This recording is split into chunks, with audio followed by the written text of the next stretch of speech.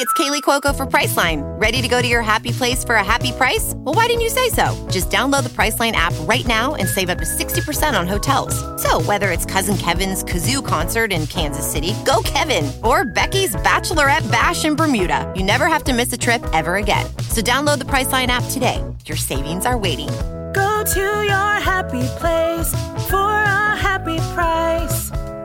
Go to your happy price, Priceline.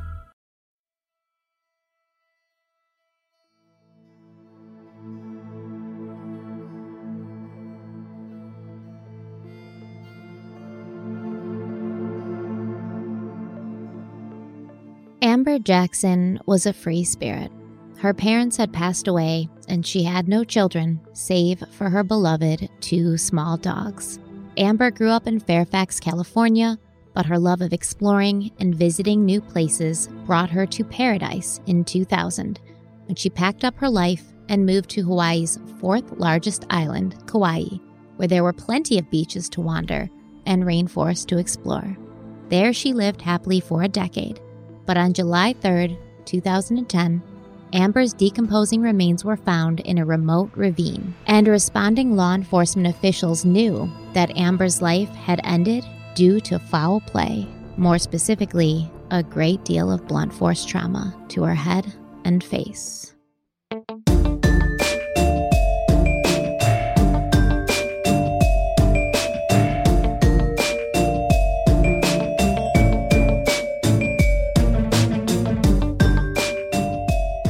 Hello, everybody. Welcome back to Crime Weekly. I'm Stephanie Harlow. And I'm Derek Levasseur. So today we're covering a case that you investigated on Breaking Homicide. Mm-hmm. Yep.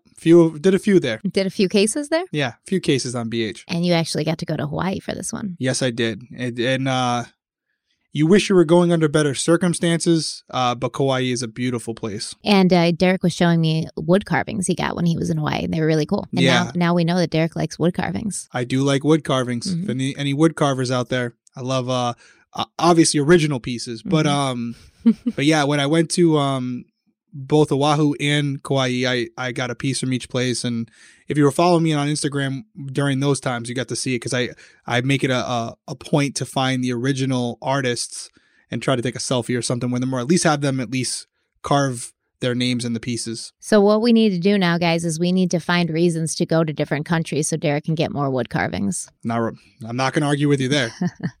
Well, today's case actually, it's very disturbing, and it's driving me crazy a little bit that there seems to be a lot of questions I had while I was researching it that went unanswered. So I'm hoping that while we talk about it today, you can kind of clear some things up and shine a light on things that I was a little in the dark about. Yeah, and as you already know, and I'll say it to everybody who's listening or watching, this is an ongoing investigation, regardless of your own opinions on what should be shared. I did make an agreement with the Kauai Police Department to only share certain things. So there is information that I know that I'm not at liberty to share. I just don't want you guys thinking that I'm doing this intentionally. It's just, my word is all I got, and I don't want to break that, even though it's been a couple years since I made that agreement. You're just doing it to be mysterious. Stop it. Yes, of course. Not get sued or not be arrested. That too. And keep your word, which is your keep bond. My word. Yes. You think about it, we don't know what cases we're going to do in the future. And what you don't want, it could be you and I, where we go somewhere and the law enforcement guy goes, "Hey, I looked you up." And, from what I heard when I called Kauai police, they asked you not to say something, and a year or two later, you were like blurting it out everywhere. I get it, man. Your reputation's everything. That's all you got. You can't burn bridges. Nope. Well, I want to talk about Amber Jackson today. Amber Jackson was 47 years old when she made the move to Hawaii. This was a place she had visited several times before. She fell in love with it. I think a lot of people kind of have that experience, especially when they leave, the mainland and they go to Hawaii. It's a magical place. So while she's in Hawaii, she worked as a secretary for the Hawaii State Teachers Association, but it seems like her real passion was buying property and renovating it. So when she first arrived on the island, she bought the home that she would be living in, and with the help of her best friends in Kauai, their names were Terry and Ken Seplow, she fixed it up and she decorated it to her tastes. Now, by the time of her death in 2010, Amber had purchased and renovated 4 different homes. And Terry Seplow said that Amber had a really keen eye when it came to decorating, and they'd have fun going shopping at garage sales and thrift shops to furnish and decorate the houses, which all turned out beautifully and true to Amber's unique style. Amber was described as a sweet and generous person, and Terry and Ken Seplow said they had a wonderful relationship with her, and she made living on the island fun. The couple and Amber would meet every week for dinner on the same day and at the same time, like clockwork. So when she didn't show up on the evening of June 24th, 2010, the Seplows were immediately concerned. Terry Seplow said, quote, Amber was always prompt, and when she didn't show, we started leaving voicemails on her phone and calling her office where she worked, end quote. So dinner had been scheduled that night for 5 p.m., and by 6:30, the Seplows were calling the hospitals to see if Amber may have been in an accident, but she was nowhere to be found, and she wasn't answering her cell phone. At some point during that evening, in between calling Amber and checking hospitals, Terry, who had just seen Amber 2 days prior during a hike they went on together, she called a man named Greg Glazer. Now, Amber lived alone in her home, but she'd allowed Greg Glazer to live on her property in, I guess, this little hut, or a yurt is what he called it. So did you see this yurt, by the way? So I went there. First off, I didn't even know what a yurt was. Yeah. But like you said, it's essentially like a hut, but a oversized, like a huge one, like basically a small house. And it's circular in shape. And to answer your question, no, we went to Amber's property, which is now owned by another family. They were very nice. They had no issue with us at least exploring the outside of the property. Mm-hmm. It's a big piece of land, actually. And the yurt was about 20 to 30 feet in the back of the property. And it was up on a hill, a higher elevated portion of the property. The yurt was no longer there. It was kind of beaten down over the years with bad storms and weather, and eventually they took it down. The only thing that remained was at certain parts you could see the exterior of the circular exterior of where the yurt was, but there was a lot of overgrowth at that point. So but you could see the point that the reason we did it, sorry to cut you off there, was because I wanted to see if you could see Amber's house from where the yurt was. That's what I was going to ask you. Yeah. But would you be able to hear something if there was something going on inside? And answer that question, it wasn't as close as I would have liked it to be to say definitively, yes, you would hear, yes, you would see, but it wasn't too far away where it would be impossible.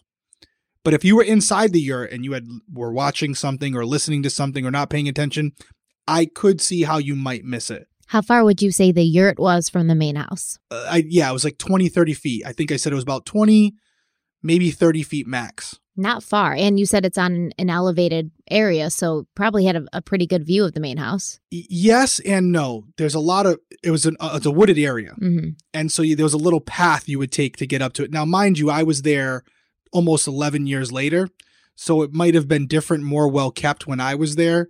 But when I was there, the woods were blocking your view from the main house.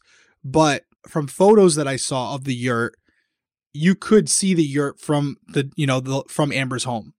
So again, at that time, I do think it would be in sight if you were looking into her house. And I also think that if you were outside or you didn't have any music or TV on in the yurt, you would be able to hear or see something going on the outside. So he had electricity in this yurt? Yes, I believe so. Absolutely. Solar power or whatever, but he lived there like full time. I mean, it's a good question. I can't tell you, I did say TV or radio, right? But I never confirmed whether he had any type of electricity there. So I guess it's an assumption on my part, but I could tell you he wasn't staying there as like a temporary stay. When I saw photos of the yurt, it had like a bar. It was like a really nice setup on the inside. It was like high end. So I'm assuming there was some type of electricity because he had lighting in there and stuff. Yeah. Was it like connected to the power of the house or was it solar powered? I couldn't tell you, but my assumption is that he had running water and electricity there because he was living there full time. Well, the relationship between Greg Glazer and Amber, kind of interesting, right? Greg was rough. Oh, yeah. Very interesting. Odd. But I don't know how they met either. I'm not sure if you can give me some insight on that. No, I can't remember off the top of my head how they met. I really can't. It was an odd relationship, and I'm sure you're going to get into it, but he was like 20 years younger than her. Yeah, he was roughly 20 years younger than Amber. And, he's been described as like your typical sort of hippie surfer dude, 100%. The kind of guy who would live in a yurt full time. 1000%. Like I saw him and I was like, okay, yeah, that makes sense. And he even talks kind of like that, like, just chill, like stretches his words out, like he's high all the time. So, which is fine. I mean, I completely support that. But, he wasn't always chill, right? Because Terry, Amber's friend, she recalled Amber telling her about Greg's fitful rages. Amber had told Terry that there would be times when Greg would lose his temper, he would fly into a rage, and he would scream and rant so loudly that Amber would have to tell him to keep it down or else the neighbors might think he was abusing her. So it's well known that Amber and Greg were friends, and they would, sometimes spend time together. So Terry had called him to find out if he'd seen Amber, but he claimed that he'd thought Amber was with the Seplows and he hadn't seen her all day. So Terry decided to drive to Amber's house, check things out for herself. But on her way to Amber's house, she passed Greg driving the other way down the street in his white Jeep Wagoneer. So she stopped, she rolled down her window, and Terry basically told Greg, listen, like, we can't get a hold of Amber. We are really worried about Amber. No one knows where she is. And the way that Greg behaved at that moment scared Terry. She claims he took both of his hands and he began pounding them on the steering wheel and screaming at the top of his lungs. So she rolled up her window and kept driving. At Amber's house, nothing seemed out of place, and Amber's 2001 Honda CR-V was parked in the driveway, so at this point, Terry called the police and reported her best friend missing. Yeah, it was interesting with Greg, and I know we're going to get there, but I had the opportunity to interview him.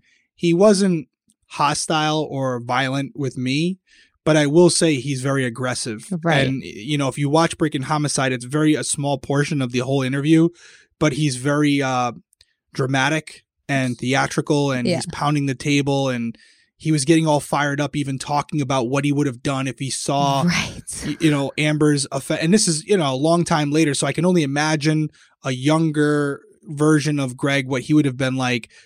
Really, really interesting character, really hard to interview because I was trying to keep him focused on the questioning that I was trying to, hit him with, because I was trying to elicit a specific response. He was all over the place. I will tell you this. I found out after, this is something that didn't make the show. If you watch the episode, you'll see him constantly drinking from a little juice bottle. Usually they'll cut that out. Mm-hmm. It's like OJ. And as he's sitting there talking to me, I started to smell alcohol. Mm-hmm. And I realized, I said to him, Greg, are you drinking right now? And he was like, yeah, bro, I needed to calm my nerves, bro. And I was like, okay, that, I'm looking around. I'm like, did we not check this beforehand? He wasn't drunk during the interview, but that's the type of guy he was. And are you going to talk about the interview, or you're bringing that up during this, this whole thing? Okay, so I'll save some of the other anecdotal things that had to take place in order to get him there, because it was crazy. But I actually can't wait, because your interview with Greg was one of my favorite parts. Was one of my favorite parts of the Breaking Homicide episode, because I could tell he's like a live wire, man. He's all over the place. Difficult to keep on track. You looked like an impatient parent at some points. You were like, "Are you all right, dude?" And I wish I had the uncut interview. I could just tell in your eyes you were over it. At some point, you're like, I can't even contain him at some point. So that was very interesting. Before we dive into that, though, let's take a quick break.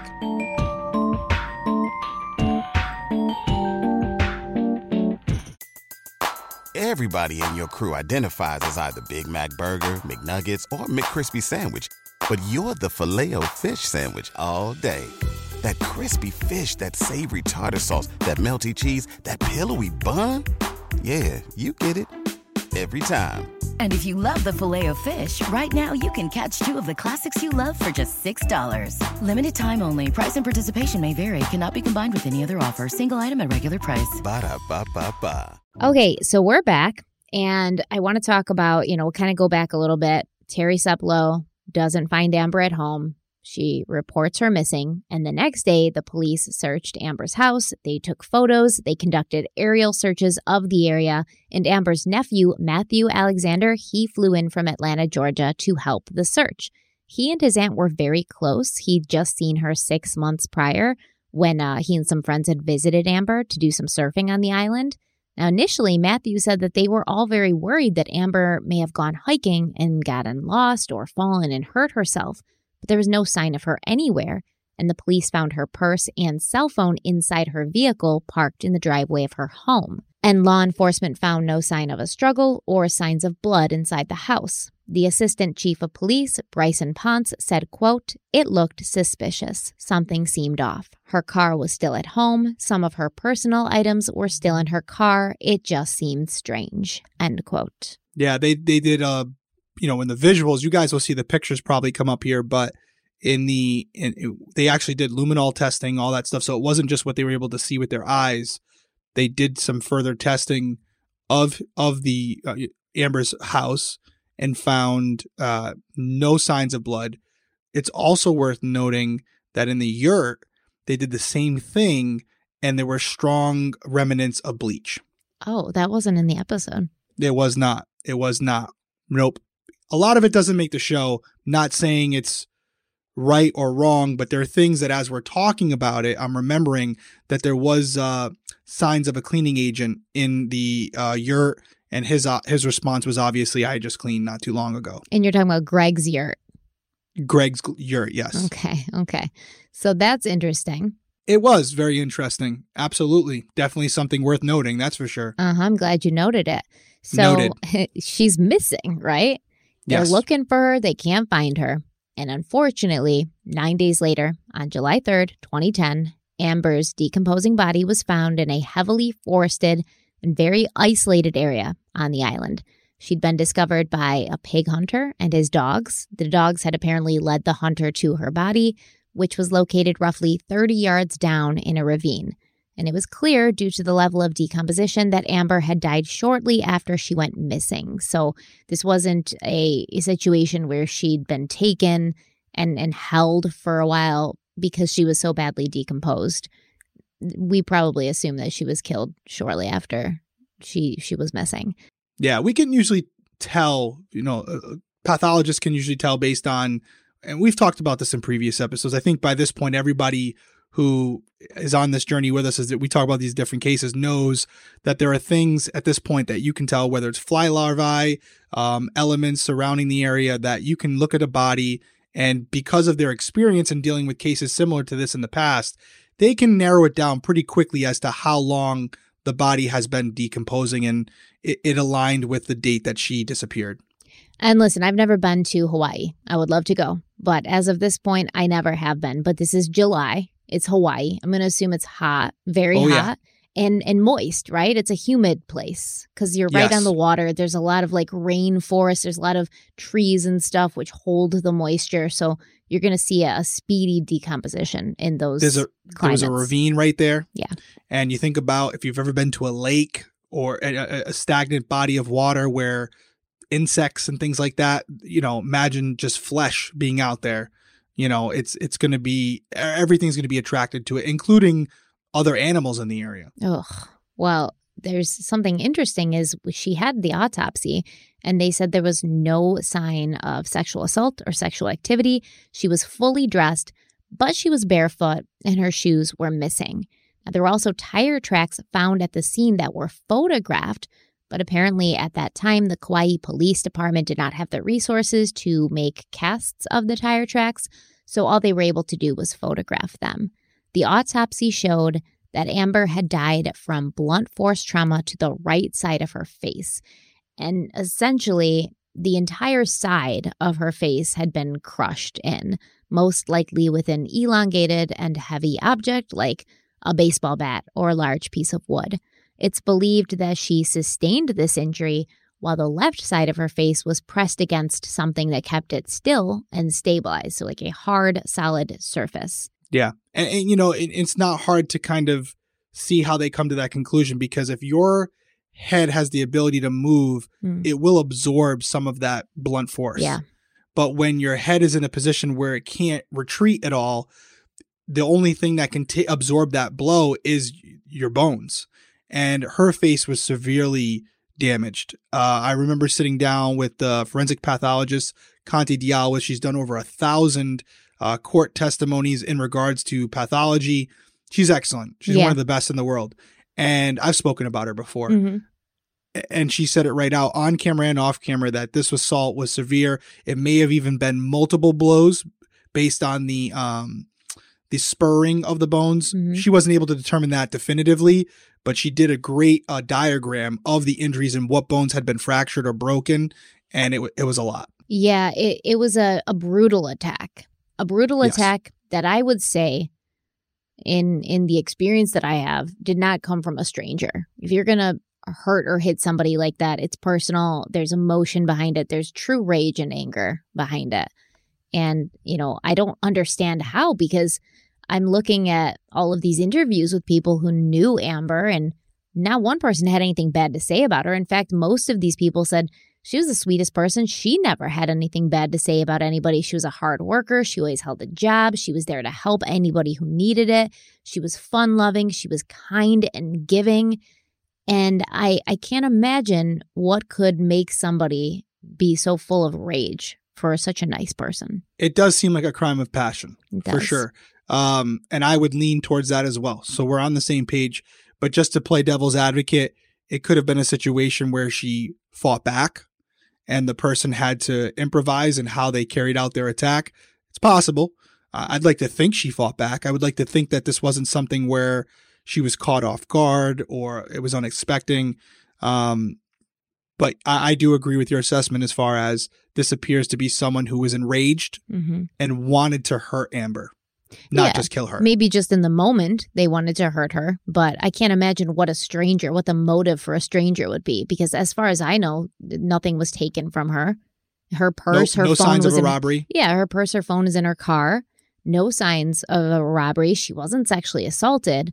So not many strangers just approach somebody and beat them, beat their faces in for no reason, just because they want to. We looked into past people that she could have had altercations with.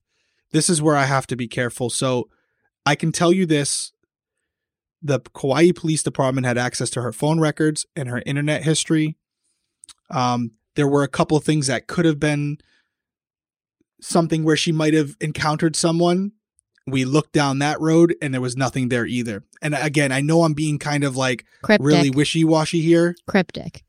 I'm cryptic. What do you mean specifically things she encountered? Like people she met or altercations Let me give you some examples. She had? Okay. And maybe it's something similar to this.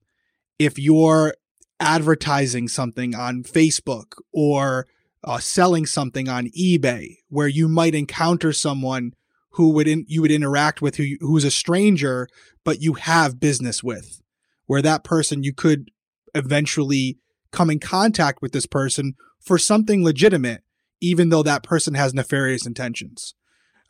So there may have been some things where she was doing some stuff online that might have caused her to encounter a stranger, but there was based on her phone records, those things never took place. Oh.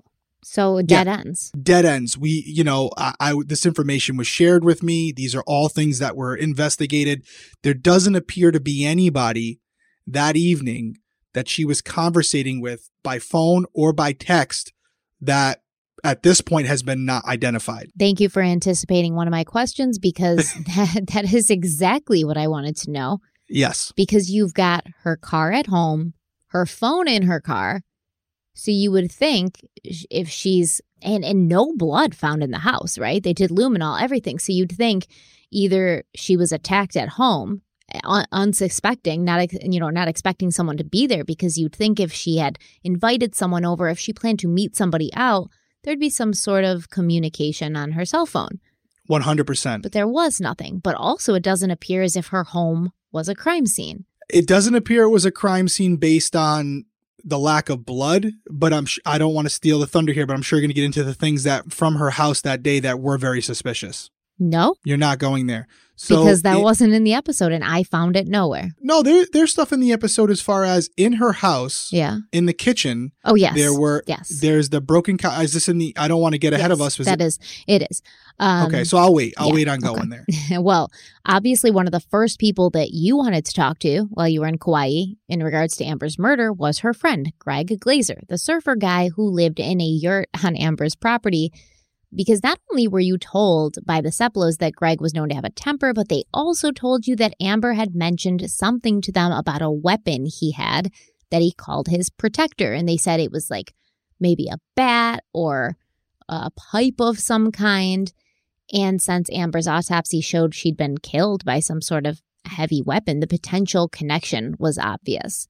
Additionally, a friend of Amber's, her name was Nancy Murphy, she told the media that Amber was, quote, thinking of trying to move back to the Bay Area, mainly to get away from a boyfriend who lived on her property, end quote.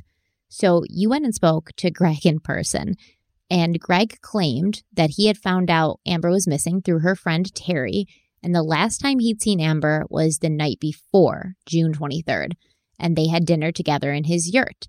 Greg Glazer said that he and Amber had been best friends for a few years. They were best friends who sometimes had sex, but he claimed there was no serious relationship between them. It was just drunken fun once in a while. On the evening that they had dinner, Greg said Amber was behaving completely normally. She was happy, in a good mood. They met up for dinner around 7 or 8 p.m., and after they had eaten, Greg asked Amber if she wanted to have sex, and she said no. And then he said he watched her walk almost all the way back to the main house where she lived. So something I noticed from this interview between you and Greg was that he seemed really reticent to admit to you that he'd asked Amber for sex that night. He didn't seem to have a problem admitting to you that they did occasionally have sex. He was very open about that, but he seemed less willing to reveal that he had propositioned her that evening and that she had turned him down. And now we know Greg was probably the last person to see Amber alive, right? That's what we concluded, that he was, in fact, the last person known to have seen her alive. He was kind of like goofy when he said like, oh, yeah, and I tried to have sex with her and she wasn't having it. And he like even like made a little bit of like, he was like imitating the voice or whatever. And it was a little strange. And you could take it a couple different ways. Like we talk about baselines, right? When you're interviewing someone. And we really got into it as far as like you're looking for something that deviates from their normal behavior throughout the conversation. And with Greg, it was very difficult because as we've already established, he had so many different things that I was trying to absorb and notate of like his baseline behavior. But he was so erratic, I really couldn't get a solid baseline. But to what we were just saying, the one thing I did notice that was a little odd, and you pointed it out, so clearly you noticed as well, he did have this demeanor throughout the conversation that was erratic, but when it came to the discussing the fact that he was turned down, essentially, his mannerism did change from everything else. And you could take that a few ways. It was just he was embarrassed by saying he got turned down, or was it something that made him uncomfortable?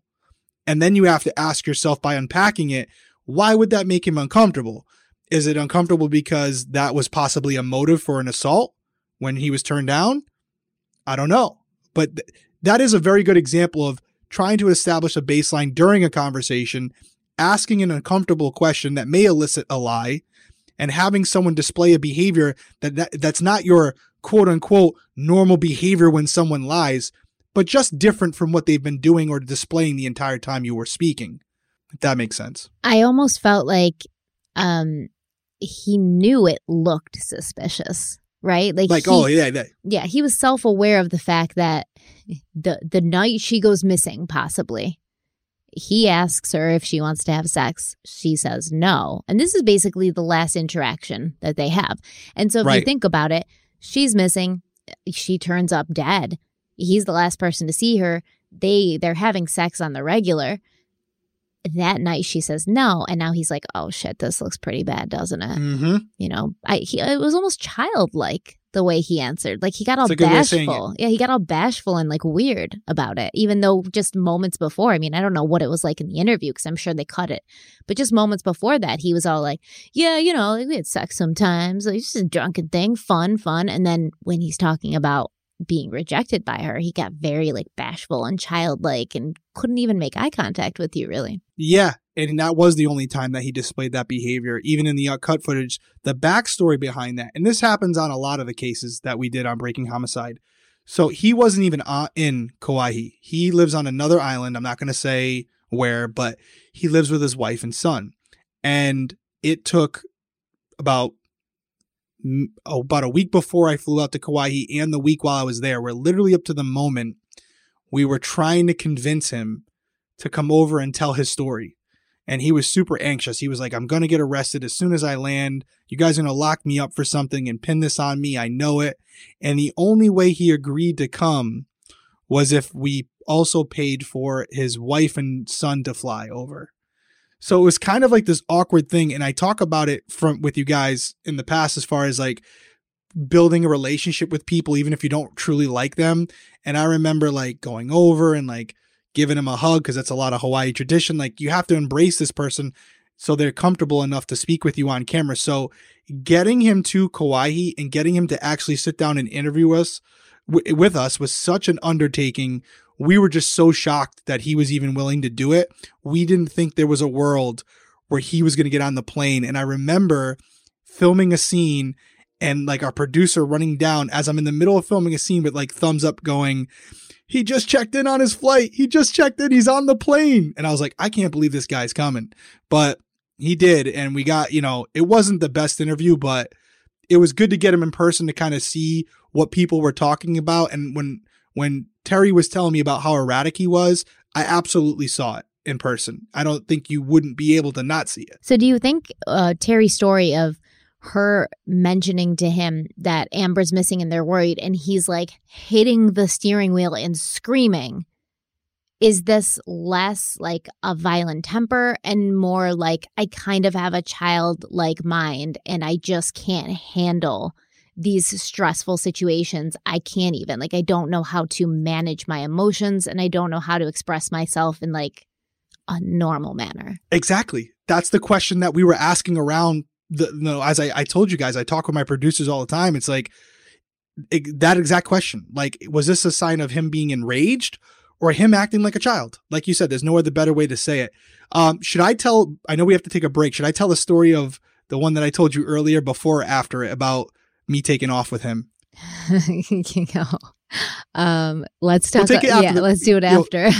Yeah. We'll do a break and I got an interesting story for you guys. All right. Let's take a quick break. We'll be right back.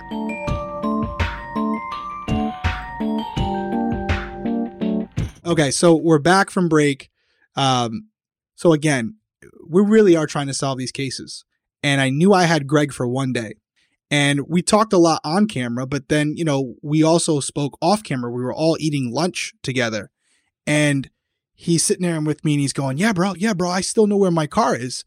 Like they had, they searched my car, but they gave it back to me and I know where I left it. I left it on the island. He said they didn't search his car. He said they came by. They didn't they went through his car. They told me he did as well. They didn't do like a thorough, like luminol, all this stuff, but they absolutely rummaged through his car. Whether it was illegal, I don't even know at this point, but I know the day of they were looking through his car because he wasn't happy about it.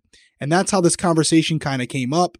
And, he's not big on authorities at all. They're on the island in general. The natives are not big on authority and all that stuff. They do not like police. Sounds like I need to move there. You know what I mean? So we're sitting there having lunch and he kind of throws out this thing like, oh, I know where my car is still. And I'm like, I want that car. So I didn't think about it, but I grabbed my rental and I jumped in the car with him and we start driving around Kauai and he's trying to show me the spot. And we did find it. And I actually believe him because where he said it did look like there was an overgrowth and like there had been a big object there for a very long time. And they must have just towed his car or threw it away because it had been abandoned for so many years. But I didn't tell anybody I was going. So I didn't have my phone, nothing. Producers are calling me. They're thinking like Greg might have just killed me. And they're like looking for me. They were so mad at me when I got back. But the reason I bring the story up is we really did use as much resources as we could. And I tried to squeeze as much information out of Greg during the time I had him. And I only had him for like 6 hours because he had a flight in the morning and he did not want to stay on the island. He was like, I want to be back on a flight home right after the interview. And he said that it was, reasons where he had people on the island that didn't like him, and he also was very wary of the police.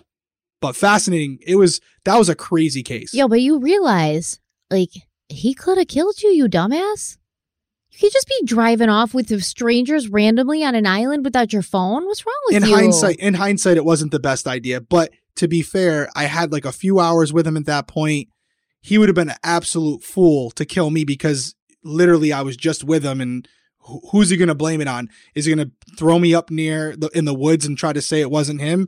So it would have been really stupid. His wife and son, little cute boy, by the way, were there. Yeah, because your interview with him was sending you all the signals that he is a super stable person. Not stable. Also, not to be a tough guy, but you can't really tell from the interview, but Greg Glazer's like 4 feet tall. No, he's not 4 feet tall. Dude, he's super small. He was a little guy. I have a picture with him. He's very tiny. You like to take pictures with everyone, man. The wood carvers, the suspects.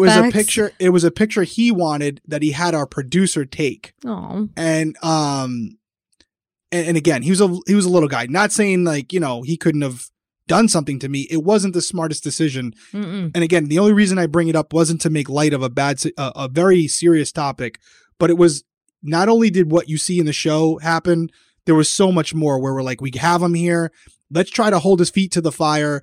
I was grilling him. Off camera.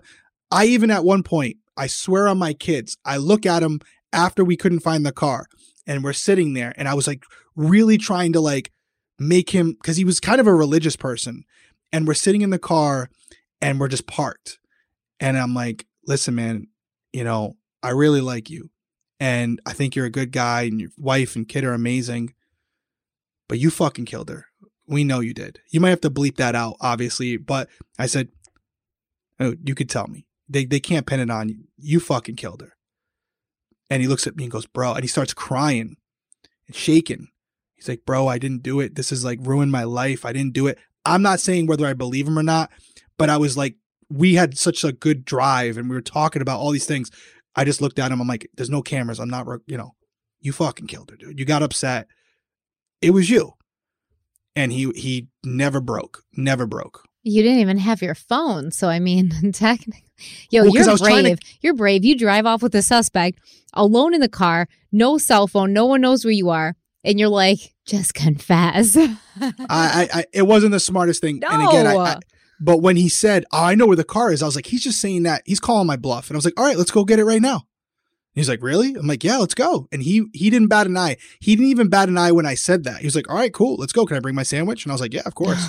And Greg. So there was never a point where like I called him out on something, as erratic as he was, and he didn't like follow through with it. Huh. Well, I think it's interesting because you also asked Greg, and we talked about this a little bit at the start of the episode. You asked him if he'd seen or heard anything strange at Amber's house that night that he had dinner with her or the next morning. And Greg, he insisted. He said, I did not, because if I had, I would have run right up there, even if it meant putting himself in danger, and he would have beaten her attacker to a pulp. Now, he used different language, obviously. I highly suggest... He said he would have been a rock star, bro. Yeah, he did. I highly suggest that if you haven't seen this episode, you should watch it. It's on Discovery Plus. It's the last season of Breaking Homicide, correct? Mm-hmm. Most recent season. Yep. It's like literally the last episode of the most recent season. Yeah. And Greg, he's like, yeah, man, I just would have gone in there. Like, I don't care. I would have taken them all out. And so he says he didn't see anything, which is kind of confusing because he did say he saw her walk almost all the way to the main house. And that's why I asked you, could you see the yurt from the main house or the main house from the yurt? And you said at the point you were there, you really couldn't see the entire journey. No, but there was definitely overgrowth. And again, he had pictures from the yurt at that time and then from her house looking at the yurt because they had kind of built it up. Mm-hmm. And you could definitely see it. It was prominent on that higher land. So I do think at the time you could probably see it very clearly because it was a big structure. It sounds like a little hut, but it wasn't. So let me ask you another question. Now, one of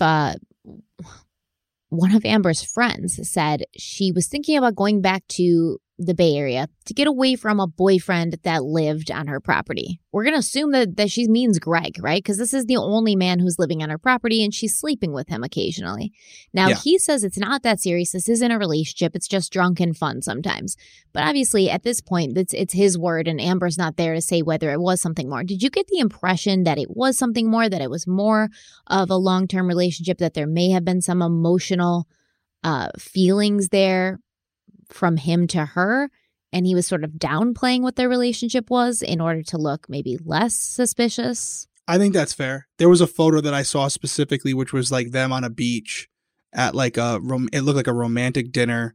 They're sitting there. He's dressed up. She's kind of dressed up. They're kind of looking at each other. It's a really nice photo. It doesn't seem like two friends with benefits. Mm-hmm. It seemed like a little bit more. To the extent, I don't know, but I would definitely think it's fair to say at some point they were boyfriend and girlfriend. Yeah, I agree. But obviously, if he says, yeah, she was my girlfriend, now this puts him higher on the suspect list because, as we know, statistics show that the romantic partner is, more likely to be the culprit of a murder. Yeah, I agree. And I think whether he's guilty or not, that may be something that you downplay because for the reasons you just said, right? Like, even if you didn't do it, it's going to make you look more guilty by admitting that. So that could be his rationale for playing it down. Absolutely. And it was also revealed that the police had looked into Greg. They had brought 3 police dogs into his home or his yurt, as well as a CSI team, but they didn't find anything. But you're telling me that it did look like there had been bleach used that he had cleaned recently. Yes, it did look like there was some type of cleaning agent used to for the floor, which is important. Because it did look like the whole floor had been done, which doesn't suggest one thing or the other. I was really hoping that there would be signs of cast off, where whatever object he was using, after the first blow, there will be blood, bodily fluids on the object that when you cast it back, those will fly off and hit the wall or some other area. I was hoping maybe if there's bleach on your walls, you got there's some problems there. But as you know, a lot of people do bleach their floors, so I think it's a little bit of a coincidence, but it's not completely out of the realm of perfectly normal behavior because some people, they do choose to bleach their floors. Yeah, Greg didn't strike me as the I'm going to bleach my floors type of guy, personally. But It's so odd. It's so odd. I wish I had these photos still.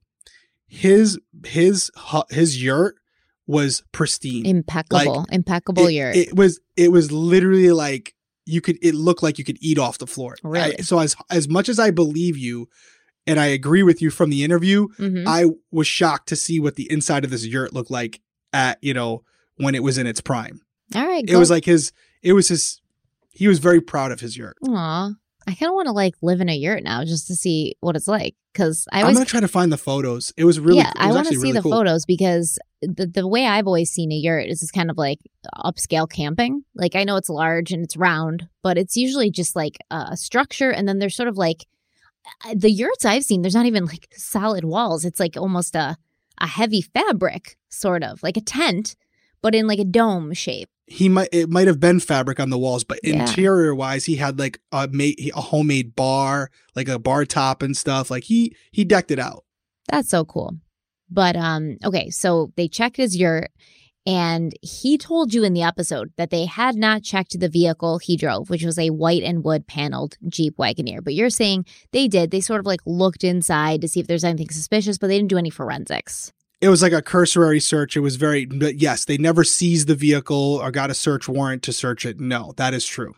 Now, Greg also told the police he would take a polygraph, but then he asked for a lawyer. And so in the end, he never ended up taking the polygraph. And according to Greg, he believes the police were trying to railroad him, maybe like use the polygraph to scare him into confessing to something, kind of like you did in the car with him, right? A little bit, yeah. Yeah. A little bit. But when he asked for a lawyer, apparently they like backed off and they didn't bring up the polygraph again. Yeah, they definitely believed Greg was their guy.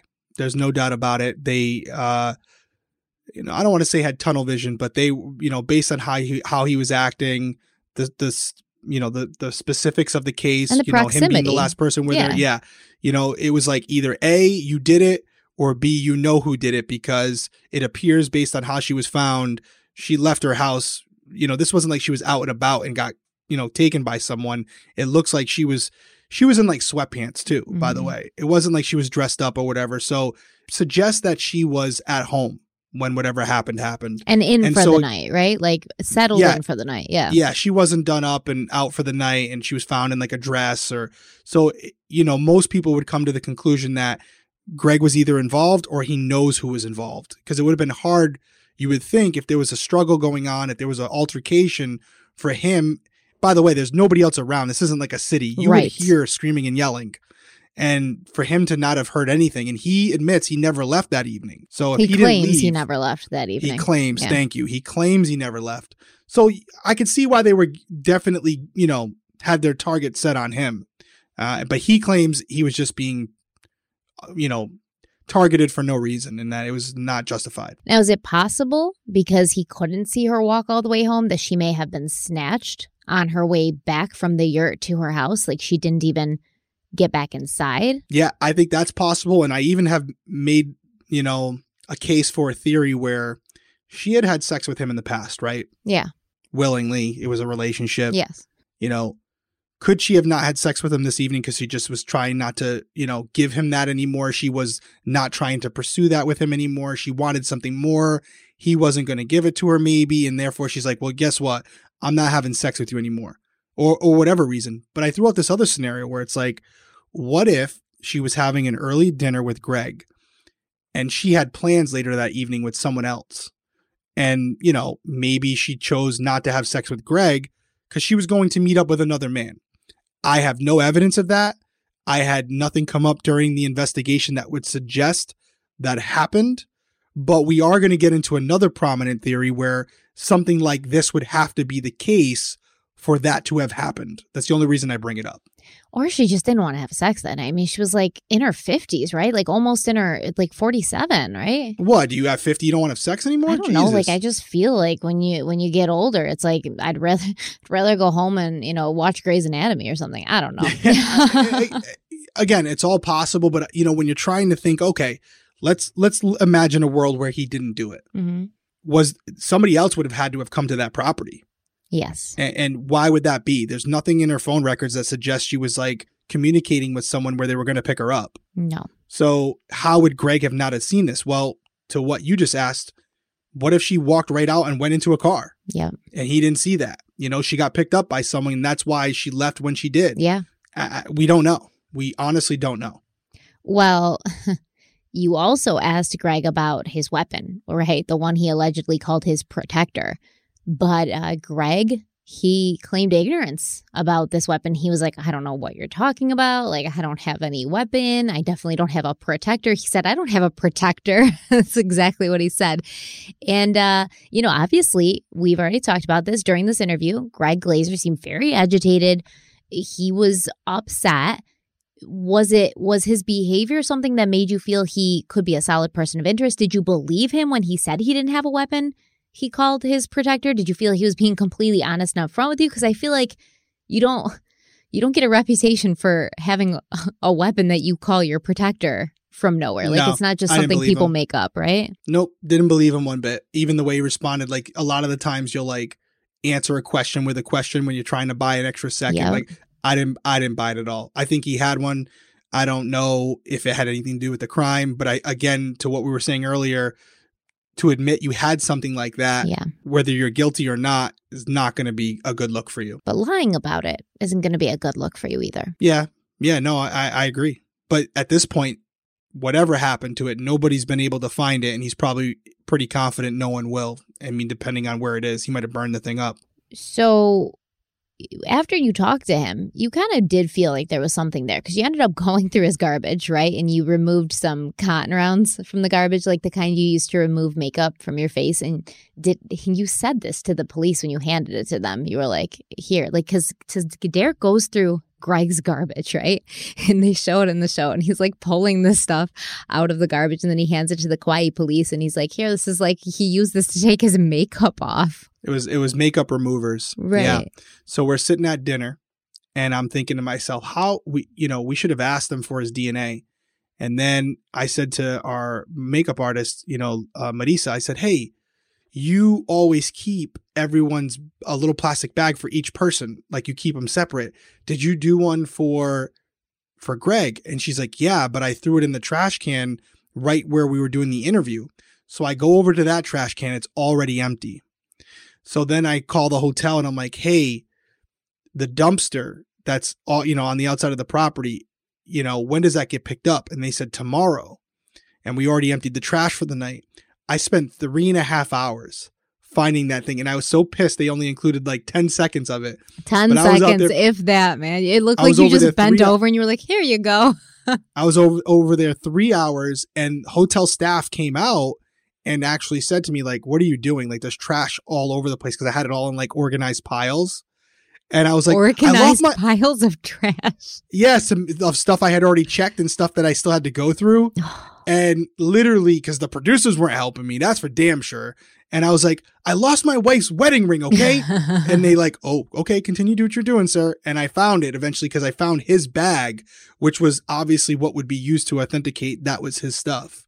And it was the makeup remover wipes and like those oil patting wipes. So yeah. So it was the makeup that they removed off of his face after you were done filming, because they put makeup on his face for the cameras. Right. Makeup. There was makeup swabs, like the little, like those little triangles you use. Mm-hmm. And then it was also the blue, like oil dabbing wipes that we'd use to get the sheen off of someone. And this would have his DNA on it. Absolutely. Yeah. It's all his sweat and oils. Right. Yeah. So then you give it to the Kauai police and you're like, here, now you have something to compare. Yes. If you have DNA from Amber's body or from the crime scene, now you have something to compare this to. Yeah. And I don't want to get ahead again, but I can't say it, but I will tell you there were things found with Amber that could potentially belong to the killer. Yes. So Derek and I did discuss this earlier, because I was researching the case and I saw that in 2020, they had sent DNA off to be federally tested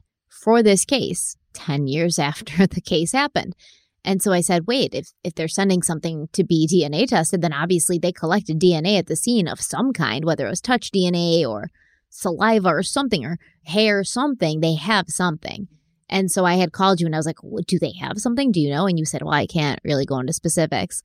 And but we know at least that they believe they have something that could possibly have the attacker's DNA on it. And now they have something. They have something from the scene, and now with what I provided, they have something from a potential suspect. To compare. Yeah. And again, it was all legal, abandoned property. I wasn't an agent of the state. It was abandoned property at that point, and I turned it over voluntarily. Yo, Greg Glazer's like watched that episode after, and he's like, I thought you were my friend, Derek. I don't even know. Like I said, I don't know where. I don't think Greg probably even watched the show, to be honest with you. He doesn't seem like a guy he's a different type of person. He watched the show, man. You think so? Yep. I didn't get a text. Guys, weigh in the comments. Did Greg Glazer watch? What do you mean you didn't get a text? You got Greg's number? I had Greg's number, yeah. Do you not have it now? Can we call him? Put him on speaker? I have two phones. One was my phone for investigations. One's my personal phone. Mm-hmm. I don't even, maybe one day I'll give you my personal number. Yeah, you're probably just doing that thing that you do with suspects where you try to build a relationship with them even though you don't really like them. You're probably doing that with me this whole time. I'm putting in work. We're about a year later. Yes. I'm putting in work. Let's take a quick break and then we'll get in, because there's another suspect, all right? Greg Glazer's not the only potential person of interest. And honestly, in my humble opinion, and I want to see if you feel the same way, I kind of think that this next guy is a little bit better for this crime than poor old Greg there. You might be right.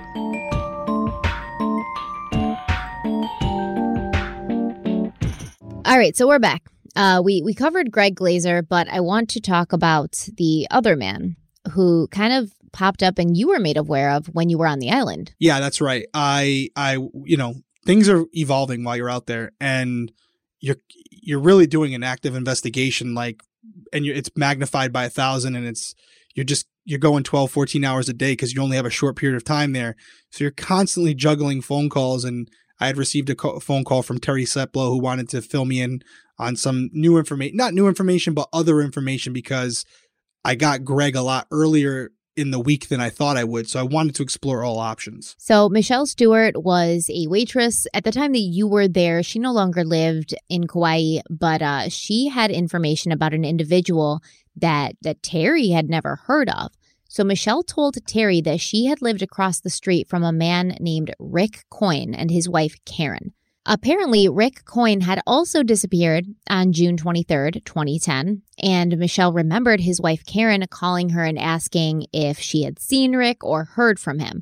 Now, Rick resurfaced the next morning, and he claimed that he had been hiding out on the beach because he'd accidentally hit a parked boat with his truck. Michelle said she thought it seemed that he had been drinking pretty heavily throughout the night. So Michelle didn't hear from Rick again until he knocked on her door in the middle of the night and woke her up. She claims that he said he needed a favor, and this was no small favor. He needed her help to basically burn his truck because he had hit that boat with it and he wanted to get rid of the evidence. But she said no, and then he left her house. Michelle said the next morning she woke up and she went into her living room, and at that point she noticed that some fireworks she had, they were missing. Now, this happened in the middle of the night, like I said, but this happened in the middle of the night on July 3rd. This is the same day Amber's body had been found in the ravine. So from that timeline, we can conclude that Rick Coyne was knocking on Michelle's door, asking her to help him burn evidence of a crime hours after the news of the discovery of Amber's body had been revealed. Because Kauai, even if they're not putting it out in the news, word's getting around and people... Oh, they put out a press release. They did. But I mean, even just hours after she's found, word of mouth is already getting around that she's been found. Yeah. And if you're concerned about that area, well, then you're already aware of it, right? Exactly. I mean, you're constantly being, this was only 9 days after her disappearance. Mm-hmm. So everyone was still on a heightened alert. There were signs of Amber posted everywhere. So whoever her killer was, they were very cognizant of the idea that everyone on the island was looking for Amber Jackson. And shortly after discovering that her fireworks were gone, the Kauai Police Department contacted Michelle and they asked about a report they had from her neighbor, Rick Coyne, a report claiming that his truck, a Chevy Avalanche, had been stolen. So Michelle told the police, nah, I don't think this is true because, Rick was over here recently asking me if I could help him burn his truck. So the police leave. And Michelle goes across the street to pay Rick a visit. And she's like, dude, where's your truck? And he was like, oh, it's not far. I left it just a block down the road. So Michelle claims that she and Rick's wife, Karen, located the truck, which had, significant burn and smoke damage, especially in the back seat. From outside the truck, it doesn't look like this truck got burned. It's not like a shell of a truck. But inside, especially in that back seat area, it's very burnt. Also in the back seat, the two women spotted some fireworks that had belonged to Michelle, as well as a pair of women's sandals that Michelle claimed Karen told her at that point, those aren't my sandals. Those sandals don't belong to me. Additionally, Michelle claims that Rick told her he had met Amber Jackson once on the beach one morning while Amber was out for a walk. And shortly after her body was discovered, Rick Coyne got on a plane and he left the island without even telling his wife. So law enforcement did confirm that Rick Coyne's Chevy Avalanche had been reported stolen in 2010, but they also got a report of arson from Rick's wife, Karen, who said the truck had been burnt. So it seems like the police got some conflicting information here. Rick said his truck was stolen, but then his wife, Karen, was, submitting a report with them saying that the truck had been burnt and set on fire. Yeah. So that kind of does work out, actually, because he reported the truck stolen. But when Michelle, again, this is all according to Michelle, so it's alleged. But when Michelle goes over to confront Rick, Rick says, oh, the car's right down the road. So he doesn't go with them. But Michelle and Karen go down the road and see that the truck has been burned. And that's when Karen calls police to report that there was an arson of her vehicle. I think you're going to get there, but I interviewed them later, not to get too much into it, but he still sticks by the idea that his vehicle was stolen from a local market in the area. A bar, he said. Okay, a bar. Which makes a lot of sense because Rick did like to drink. It does make sense, but the funny thing about all that is he sticks to the story that the car was stolen, and yet he told Michelle where the truck was before the police had located it. Yeah. So he's either really in tune with his truck or he knows the people who stole it, or it wasn't stolen at all, or it wasn't stolen at all. Yeah. He's definitely, in my opinion, definitely lying about the theft of his vehicle. There's not, even the police acknowledge that nothing added up with that. Yeah, so that's what I'm about to say, because they did an investigation into what had happened to the avalanche, and police found that like these different stories were conflicting, and like the whole thing didn't make much sense. But no charges were ever brought against Rick Coyne.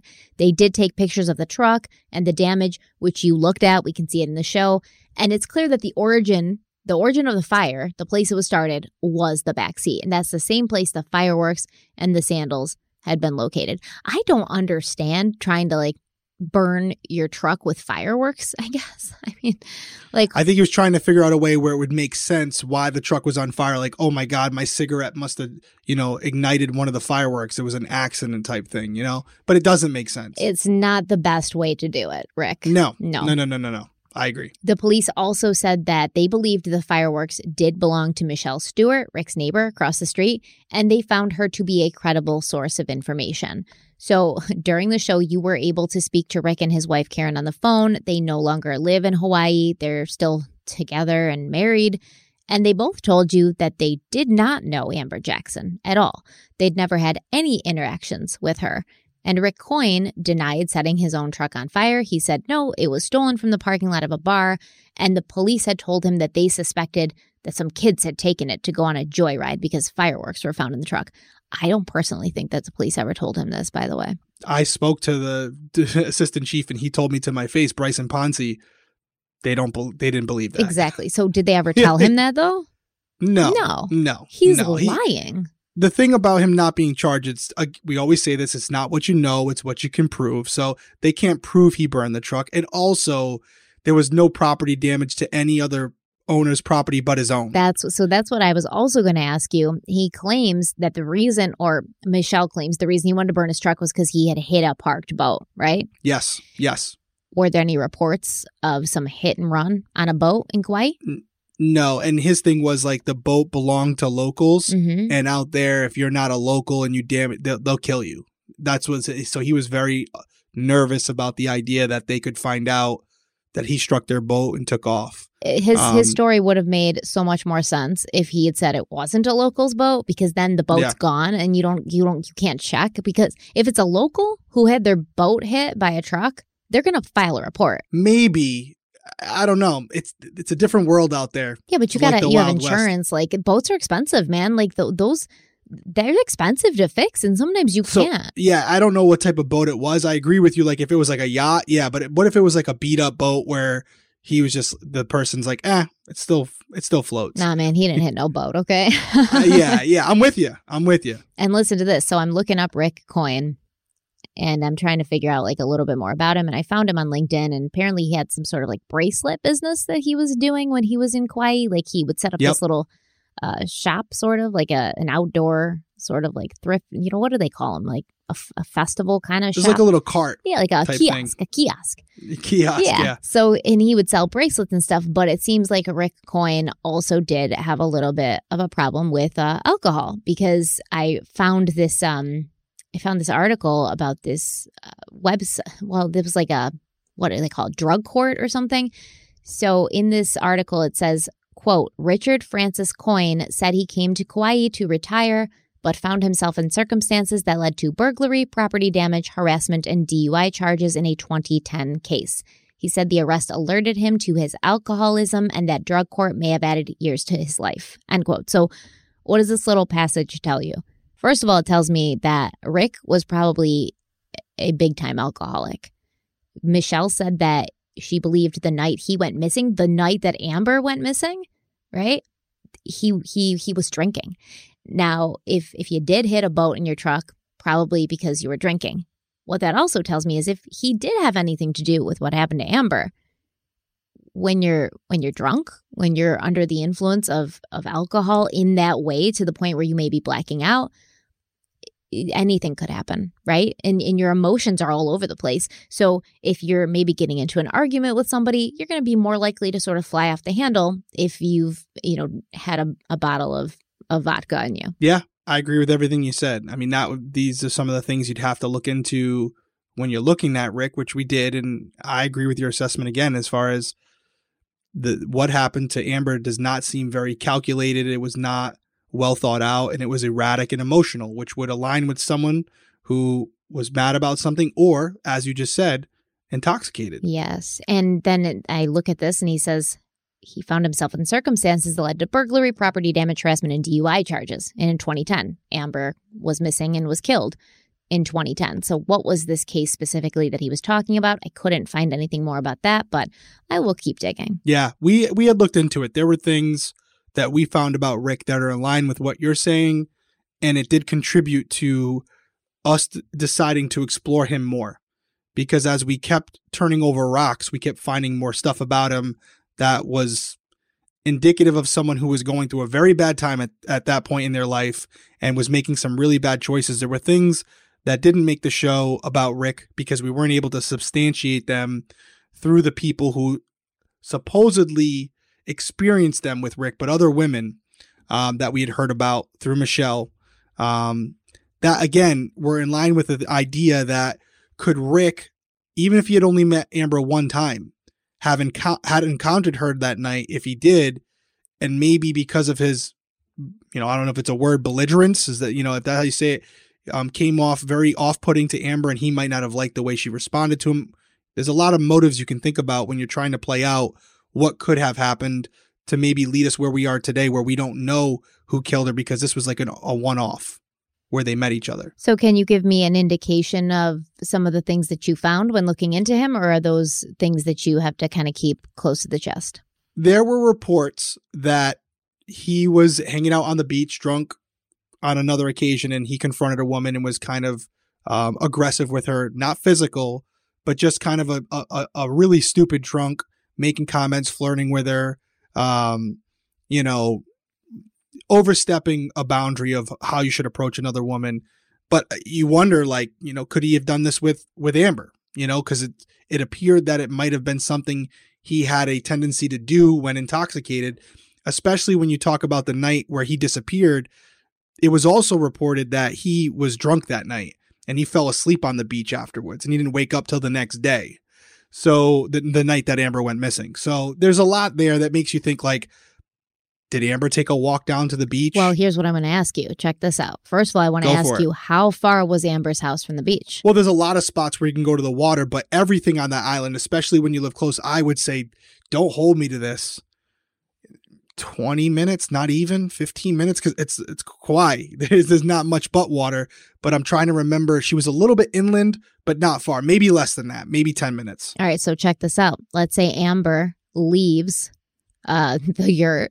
She goes home and she, gets in her sweatpants and ready for bed for the night. And she goes to sleep. And then she wakes up in the morning and she goes for a walk on the beach. Because we know this is where Rick Coyne, according to Michelle, initially met Amber, when she was on a walk on the beach in the morning. So if Amber takes a walk regularly on the beach in the morning, she's going to get up. She's not going to get dressed. She's going to keep her sweatpants on. And maybe then he wakes up from his, drunken, passed out night on the beach. She's walking by and he's like, Amber, I've seen you before. And he's messing with her and talking to her and stuff. And it's still early. And she's like, shut up, man. Leave me alone. I'm just trying to take a walk on the beach. And he loses it. And this may be why we don't really know where the crime scene is, because if you're on a beach, I mean, it's sand, the tides coming in and out. This may have been a place that cleaned itself, a self-cleaning crime scene. The only thing about that, anything's possible, but she didn't show up for work in the morning. Yeah.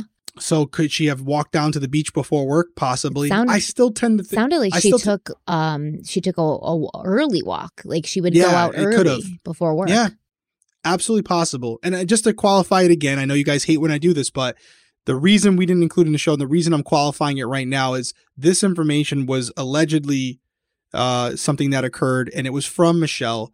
We only included stuff that Michelle personally experienced, because that's the way you should do it. And at the end of the day, Rick is innocent until proven guilty in a court of law, and there was already factual evidence that we could put in the show where you could come to your own conclusions. We didn't want to try to manipulate how viewers were viewing the show based on adding stuff that may not be true. And as I'm sitting here saying this now, for the purposes of Crime Weekly, that may not be true as well, where he might not have encountered a woman. It could have been just Michelle embellishing another story. We don't know. Yeah. Yeah. I mean, I did find out the name of the woman that this allegedly happened to. Mm-hmm. And I found a phone number for her. I did call her. She refused to speak to me. Take that as you will. Yeah. I don't know how to take that. Right? You can take it any way you want, but take it as you will. But it wasn't like we didn't do our due diligence to try to confirm it. To verify, yeah. Yeah, but because we were going to include it. Wanted to interview her. Was he aggressive? Was he, violent in any way? She just had moved on with her life and didn't want to be part of the whole story. And it could have been because it didn't happen, or it could have been because she's afraid of him. You're right. That's what I'm saying. I mean, it depends on how you want to look at it. I would think if it didn't happen, you would just say it didn't happen. Exactly, man. But I mean, I was just thinking that. I'm like, if it didn't happen, you just be like, I'm sorry, I don't know what you're talking about, and hang up. Yeah. Yeah. So, yeah. So we do know how to take that, but that's just allegedly in our opinion. Yeah, I did speak to her. She just didn't want to talk to me, but I did speak to her, and I explained why I was calling, and she just said, yeah, I don't want to talk to you. Yeah. Yeah, I think we know how to take that. Okay. But you did mention to Rick that Michelle Stewart claimed the fireworks that were found in his truck were hers, and that Rick had pretty much stolen them from her house the same night that he asked her to help him burn evidence of a crime. And Rick's response to you was to say that Michelle's a liar and a bad person. And both he and Karen then once again asserted to you that they didn't know Amber. They had nothing to do with what happened to her. But then you asked Karen about the sandals found in the back seat of Rick's vehicle. And she claimed, listen, we live on a beach basically. So we keep extra shoes in the vehicle. We keep shoes for the beach or shoes for walking. But then you were like, listen, okay. But Michelle says that when you guys saw this truck, you told her the sandals weren't yours. And Karen, she sort of laughs this off and she's like, yeah, I don't know about that. But whatever. And that was it. And that really bugged me because she was very flippant about it. And I mean, it's like either they're your sandals or they're not.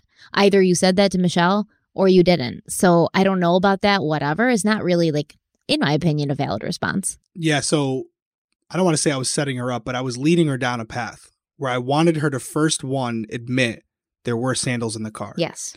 Once I got her to admit that, then I had her because I knew what I was going to say next. But once I got her to admit, and I guess you could look at it where she didn't really admit they were in the car, but she didn't deny. She could have denied it right there and said, nah, I don't remember any shoes in the car or sandals in the car. I don't have any clue what you're talking about. But she was like, yeah, I know. Like you said, there's sandals in the car or whatever. And then when I say, well, it's funny you mentioned that because you specifically told Michelle they weren't yours. And she actually went, oh, huh. Yeah. Yeah. I don't know. Whatever. I caught her off guard with that one. Yeah. Didn't expect that. And I was like, I'm watching the episode and I was laughing a little bit because I know you at this point, right? And I see your face when they're talking and you get that little furrow right here in your brow.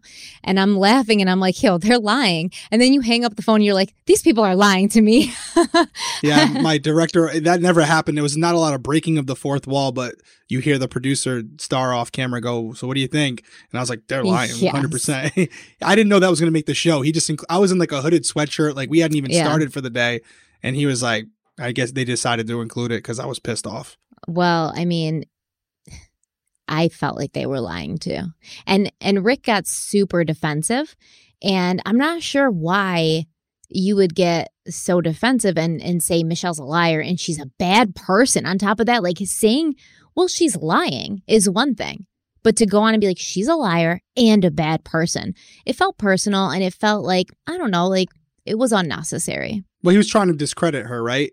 To be like, hey, you can't believe anything she's saying because she's a bad person. She has bad intentions. Did he give you a reason of why she was a bad person, or you just say she's a bad person? Because that's all it sounded like to me. She's a bad person. No, it definitely seemed like there was some history there between them. I'm not saying sexual or whatever, but there was definitely some history there because, clearly he doesn't like her because she dimed him out about the car, right? So you could make the argument that he's just pissed off because she's still diming him out about the car, or it could be something more, which is the reason I called him, which is what I told him.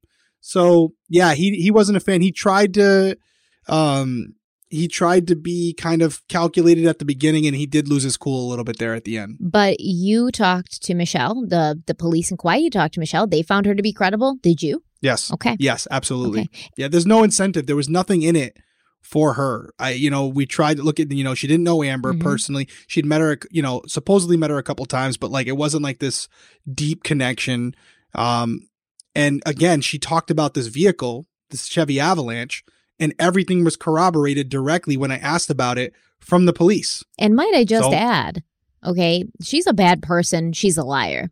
But Rick, apparently at one point, you trusted her enough to go to her house in the middle of the night and ask her to help you burn your truck to cover up a crime. So at some point, I feel like he didn't think she was a bad person and he didn't think she was a liar. And they might have been actually quite close, maybe friendly, because you're asking her to do something illegal with you. You got to really trust somebody. Show up at their house in the middle of the night and ask for them to help you burn your truck, right?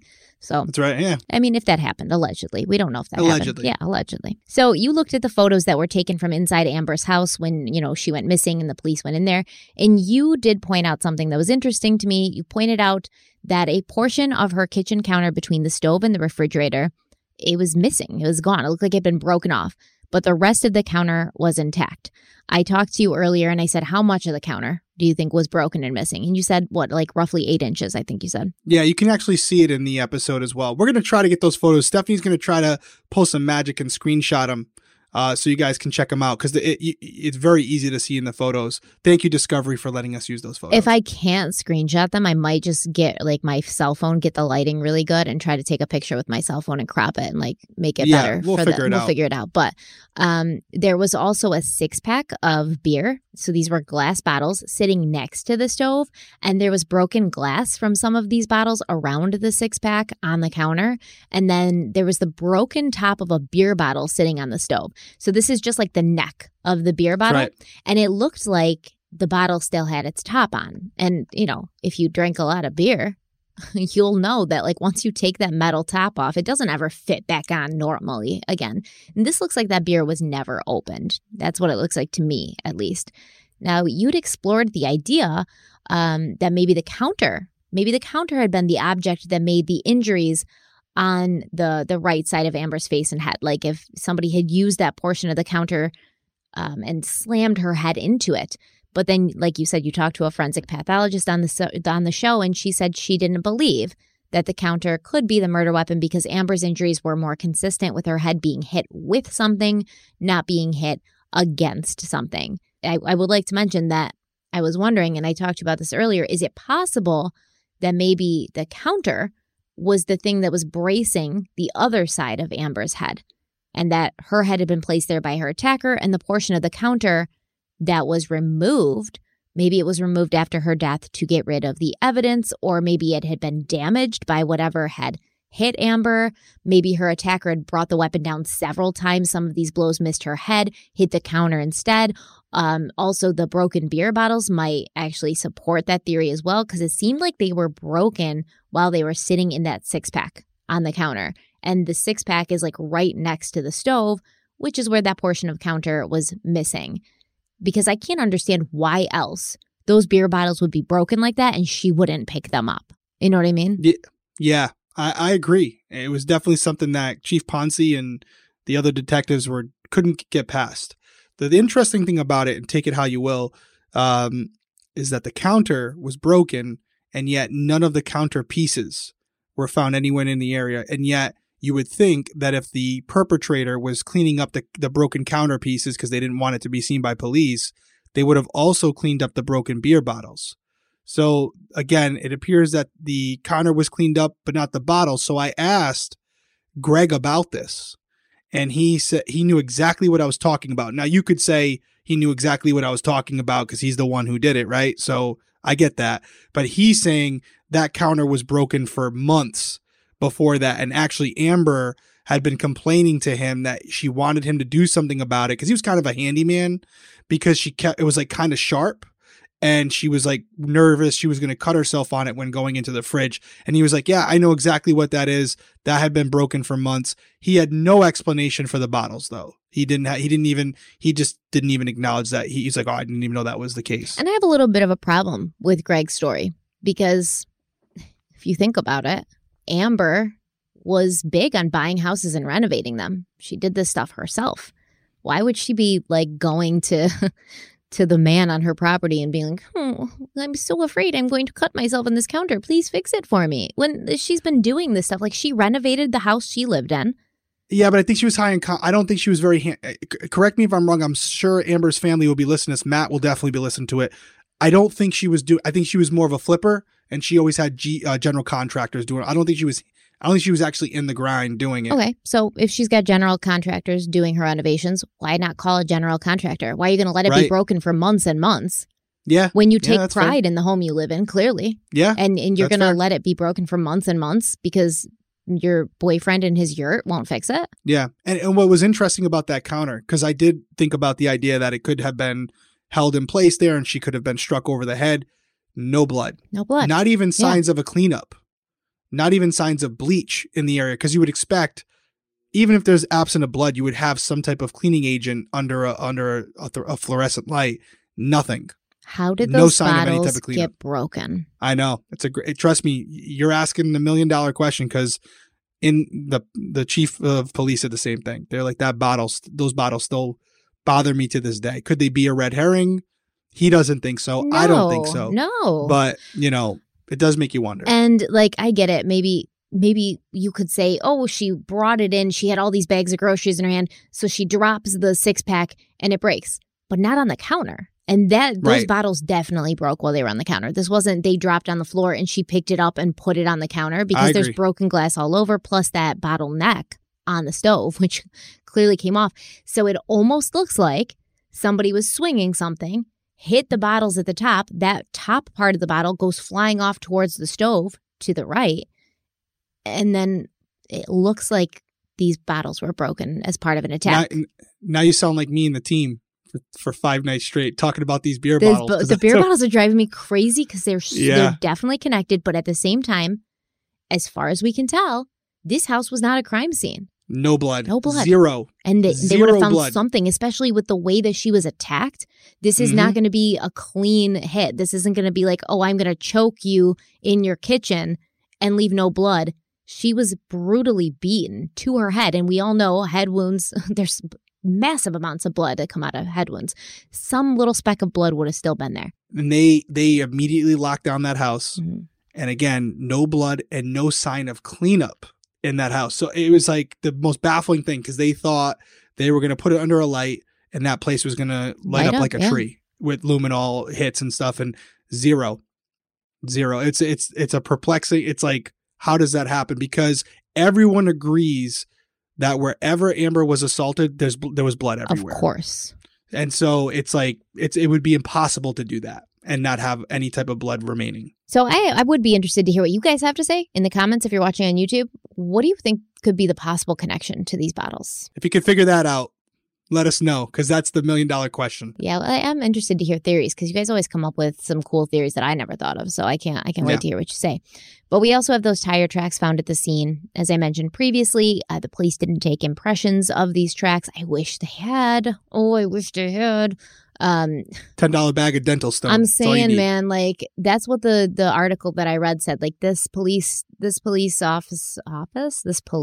department, they didn't have the resources. But I mean, I feel like every police department should have that as their like starter kit. But okay. So they took the pictures.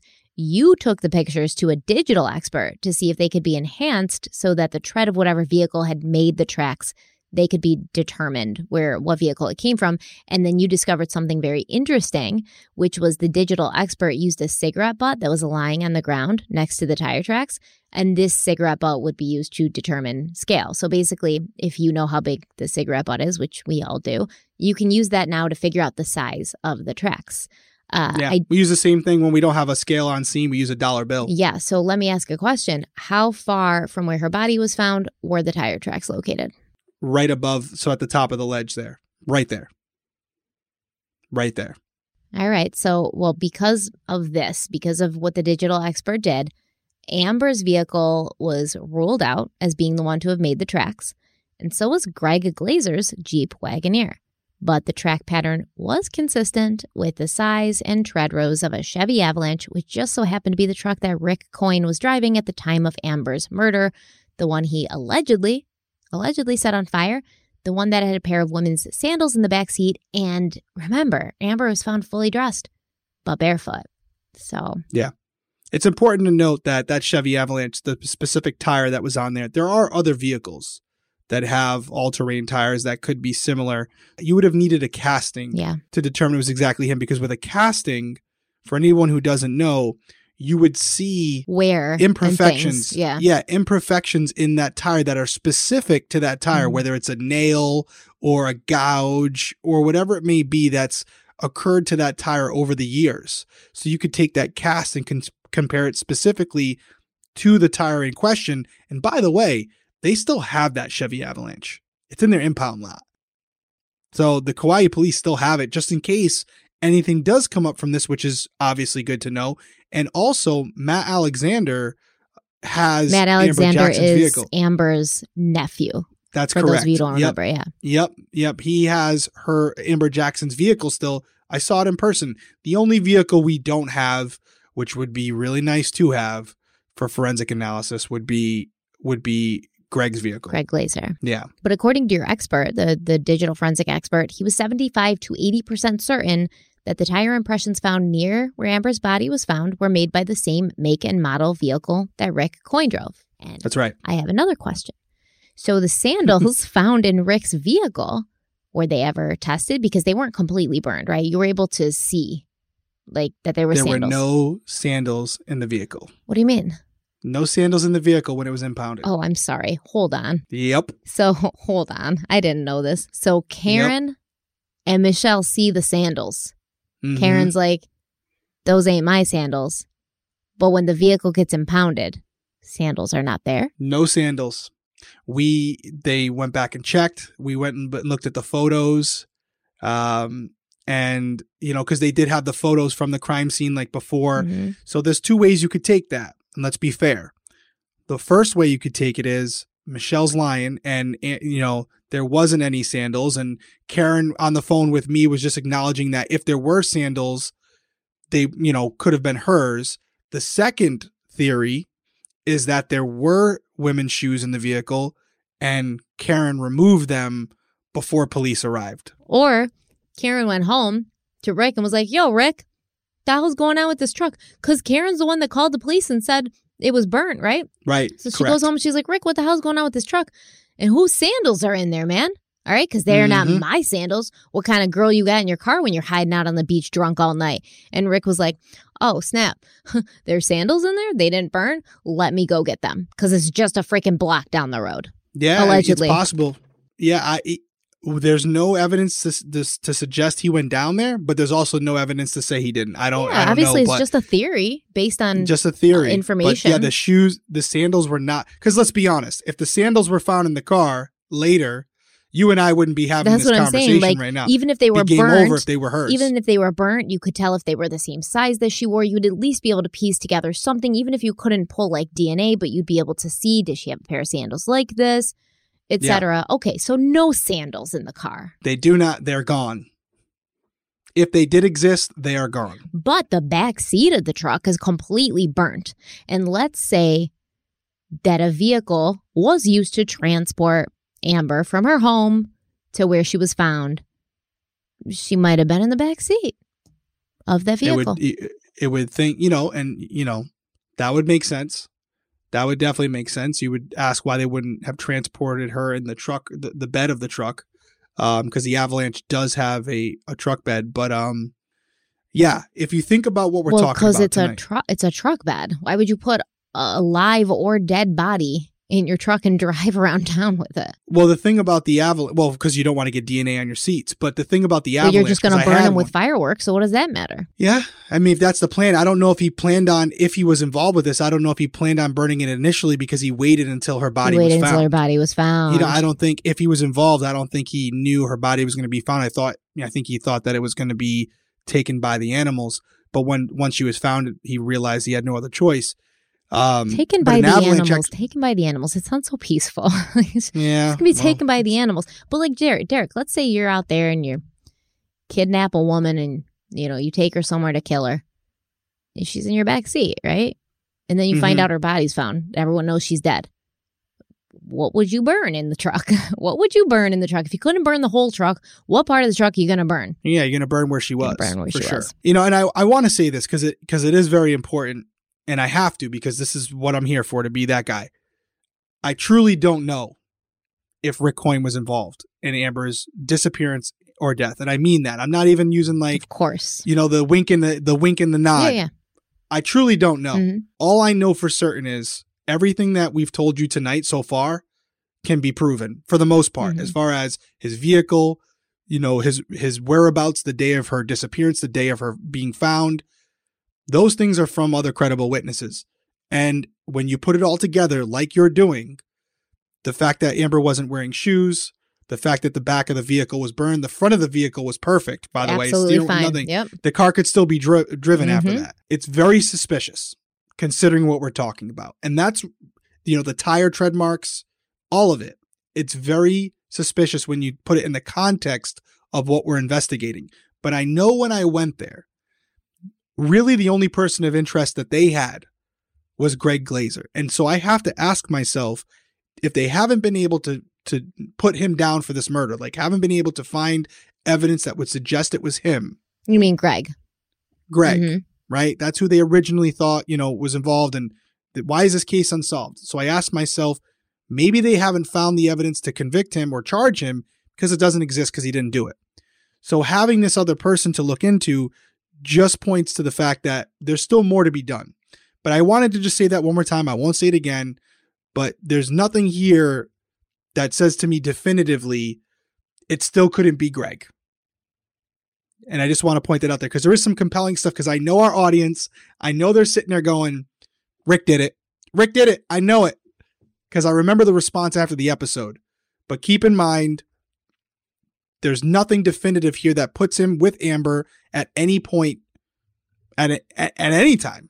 Okay, I just want to say for the record, man, I don't think Greg did it. You don't. You're like, so go to that real quick. Why is that? Why do you not think he did it? Well, first of all, he clearly cared about her, right? Fair. So you have some emotions there. He lived on her property, so he's going to instinctually know, because he seems like a super paranoid person, right? Correct. That's what he's going to instinctually know. If this woman goes missing and turns up dead, I am the first person they're looking at, because I am her sexual partner, which everybody seemed to know. It was kind of like this secret that wasn't really a secret. I live on her property. We're always together. And hey, I was the last person to see her alive. So I just don't see how he would have thought this would be a good idea to murder her, because he knows he's going to be the first person. Now with this dude, Rick Coyne, like you said, there's nothing to connect him to Amber, which is why he was never looked at as a suspect in the early stages, because as far as anybody knew, he doesn't know her. However, you did tell me earlier on the phone that when you were in Kauai, you talked to Greg about Rick Coyne, and Greg had mentioned that Rick was like selling these bracelets, and he had like a picture of Amber, on the table, and he had mentioned to Greg like, oh, she was such a nice woman, et cetera, right? Yeah, Greg did say that. But again, I always took what Greg said with a grain of salt, because if he ever felt like I was looking at someone else, which I never gave him the impression, he would run with that if he was involved. So it was kind of. Yeah, but you said you never gave him that impression. I didn't, but I did mention Rick. Like, hey, what do you know about Rick Coyne? And I think if I would have said, hey, what do you know about Big Bird? Yeah, Big Bird was a suspect. He was always a shady guy. How you doing, Greg, like that, man? I'm just saying, I mean, I don't trust anybody. You guys, know that by now. I don't trust anyone. I don't trust anyone either. But to me, Rick Coyne, an alcoholic, somebody who was not in control of their life at that point, which admittedly, he was going through a tough time, had a lot of stuff going on, would get drunk and spend nights on the beach. He's hitting boats, allegedly, and then his car is burnt, and then he says it was stolen, but then his wife says it was just burned. He knows exactly where it is. Like, this stuff doesn't add up. Whereas with Greg, I feel like he's like a man child, you know. He's the kind of guy who he's like the dude from A Beautiful Mind, the one who's like recording the paper bag and he's like, it's beautiful, you know, and it's like floating through the air. He just seems like the kind of guy that he just wants to be out in nature and living in his yurt and cleaning his floors with bleach. And I mean, I admittedly said, like, I don't think that Greg Glazer looks like the kind of guy who's on his hands and knees scrubbing his yurt floor with bleach. And you were like, well, his yurt was immaculate, man. Like it was good shape. And but also, not to pile on here, but you definitely mentioned it already. But shortly after all this happened, Rick Coyne left the island without care. He took off. He went to the United States. He went to the mainland. He was gone. He didn't even tell his wife where he's going. But his wife's still with him, man. I tell you what, if my husband took off, well, first of all, if my husband's not coming home and he's spending nights on the beach drunk, it's over. But now he gets on a plane and he leaves me and he doesn't tell me where he's going. I'm not gonna be married to this man any longer. So what is it that kept these two together? I'd be curious to know. Yeah, be interesting to be a fly on that wall, Maybe because they kind of were in too deep together and they had things on each other. But I mean, that's just speculation. So I don't think that it was Greg. To me, Rick seems like a much more viable option. He's shady AF, and I don't like the way he handled the situation. But I don't know. I think you agree with me that Rick looks a little bit better for this than Greg. There's evidence there that suggests he's got some explaining to do, but I'm not sold on Greg either. Honestly, I think there's a really, Occam's razor, right? Simple explanation's usually the right one. Simple explanation is there's a fight in the yurt.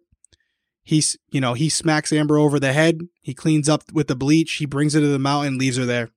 I mean, and again, can't prove it. So where do the beer bottles in her house come in then? Well, the beer bottles could have been, instead of them being in the, maybe they were down at the house, the main house first. The fight starts there. He drags her up to the yurt and kills her up there. I don't know. I mean, but there is options where Greg could have done this and I was sitting across from a killer. There's absolutely a possibility that that's what transpired. And I do think he's erratic enough where he could have lost his temper at one point and done it. Okay. But I think that they're both people that I would want to know a lot more about. And I could sit down and talk to Greg for another couple hours. And also, I would love the opportunity to sit down with Rick. Oh, yeah. I would love to sit down with Rick. Yeah. Yeah. You don't like Rick? Nope. Nope. Yep. Okay. So as we mentioned, they sent DNA off in 2020 to have it tested. Assistant Chief of Police Bryson Ponce, he said that the department can't share information on potential forensic evidence, and Amber's nephew, Matthew Alexander, he told the media that he and his family have not heard anything conclusive from the DNA testing. But Matthew also claims that he doesn't really believe the Kauai police have the necessary resources to solve his aunt's murder.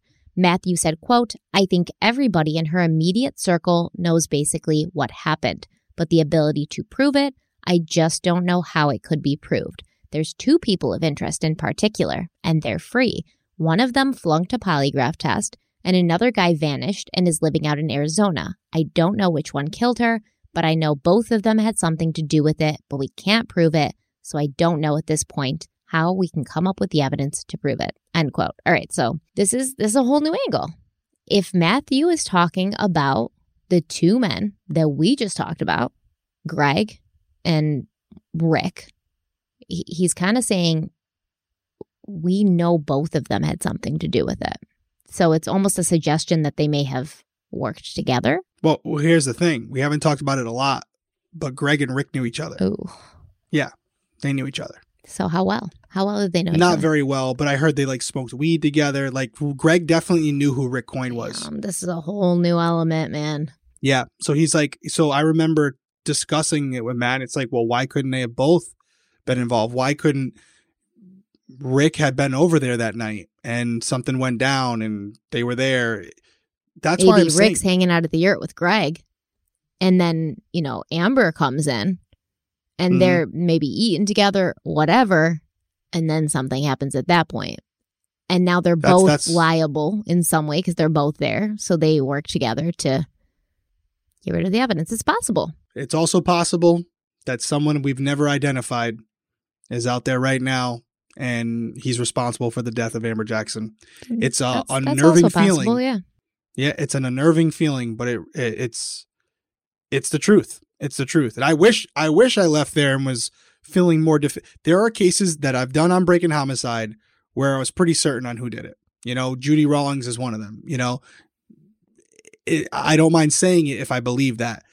I've met and looked Greg in the face, and I didn't look in his eyes and say to myself, there's no way he killed her. Mm-hmm. I think, and I said this to the chief of police in the show, do I think he's capable of killing her? Yes. Do I think he's mentally capable of covering up the murder and not being caught? No. And that's what's perplexing to me, because I don't think he'd have the ability to commit the perfect crime. He's not that bright. And I'm just being honest. He's not that bright. But was it the perfect crime? Maybe he just got lucky. A lot of stuff had to go right for this to sort of be unsolved. First of all, I agree with Matthew when he says that the Kauai police probably weren't equipped to handle a mystery of this magnitude. I mean, they didn't even have the stuff they needed to take the cast for the tires. If they had taken the cast for the tires, this could have easily been solved. I would love to have that cast right now, man. Yeah, exactly. Man. Additionally, I do feel like, you said earlier on in the episode, you don't want to say that they had sort of laser focused in on Greg Glazer, but it does kind of seem like they did, right? Like, that's fair. Because and I don't blame them for initially suspecting him, because the proximity, the location, the relationship, it would make sense that he may have been responsible for this. But once you look in his yurt, you don't see anything. There's no sign of foul play in the house. You can't find any physical evidence to tie him to her murder. You'd think that you'd branch out and start sort of looking elsewhere, looking for other suspects, trying to figure out maybe who. And I mean, you had talked to Amber's friend. Amber's friend called you, Terry, and she was like, listen, there's this guy, Rick Coyne. How did this never get to the police? How did Rick Coyne's name never make it on the police radar? And then they're suddenly putting two and two together like, oh, damn, actually, the day, after her body's found, Rick Coyne's vehicle's stolen, quotations, air quotes, and it's burned. And a good investigator, I think, really would put those things together eventually once you've exhausted your Greg Glazer angle, which led to nothing substantial, at least besides a hunch from them that he was responsible. You'd start kind of branching out and you talk to her friends, one of them being Terry, who would be like, well, what about Rick Coyne? And I can't possibly believe that it took 10 years for Rick Coyne's name to ever come out of somebody's mouth. Right? No, there's a group, and Terry's like the head of the group, but it's Justice for Amber Jackson, and they're vigilant to the point where they're emailing the Kauai Police Department almost on a weekly basis or a monthly basis with new information, new leads, things that they should look into, and there is a good communication there. And when I went there, it wasn't to criticize what they hadn't done. It was like, listen, if I can find something that might push this case forward, then we've accomplished our mission, because if it's at a stalemate right now, that's obviously not good. So when I left there, the two things that I left there with is saying, hey, listen, I was able to get DNA for Greg Glazer, which could be helpful if they're able to get DNA off the items that were found on Amber. And secondly, if by chance it doesn't match, there's another person now that should be looked into. And I do know that, I'm not going to say specifically, but there were witnesses that I spoke with, some on camera, some not, that were viable enough for the Kauai Police Department to go and interview them in person. So I felt very good about this case because, they could tell you, yeah, we're going to look into that, and they never do. But I was able to confirm that the prosecutor's office sent an investigator as well as the Kauai Police Department over to the residence of certain witnesses and interviewed them. There's a lot that didn't make the show. I sat down with the DA, his investigators. It was all on camera, but in 42 minutes is just not a lot of time. But I will say this: I was very well received over there. The departments were very receptive, and Matt Alexander, Terry Seplow, everyone involved was super receptive. I still talk to Matt probably once a year. So I truly hope this case gets solved sooner than later. I think it is a solvable case. But I'm still waiting on the results. I think you're going to get into it, but there is some DNA that's been sent. I have not heard anything whether it came back positive or negative. That might be because they're not sharing it with me. That might be because it came back to nothing. I don't know. But I try not to involve myself after I've already left. I don't know how you don't involve yourself after you left. I would be like blowing them up every day. We've already covered all there is to say about the DNA. We've said it. And I'm not saying that they're not nice guys. They seem super sweet, in the show. Seem like super nice guys. But I just don't think that everything was done in this investigation in the early days, which, those are the days that you really got to get on it, start collecting evidence. And Rick, he's allowed to just get on a plane and leave the island. And at that point, once he's gone, it's going to be very difficult to track him down and get him to cooperate, especially several years after.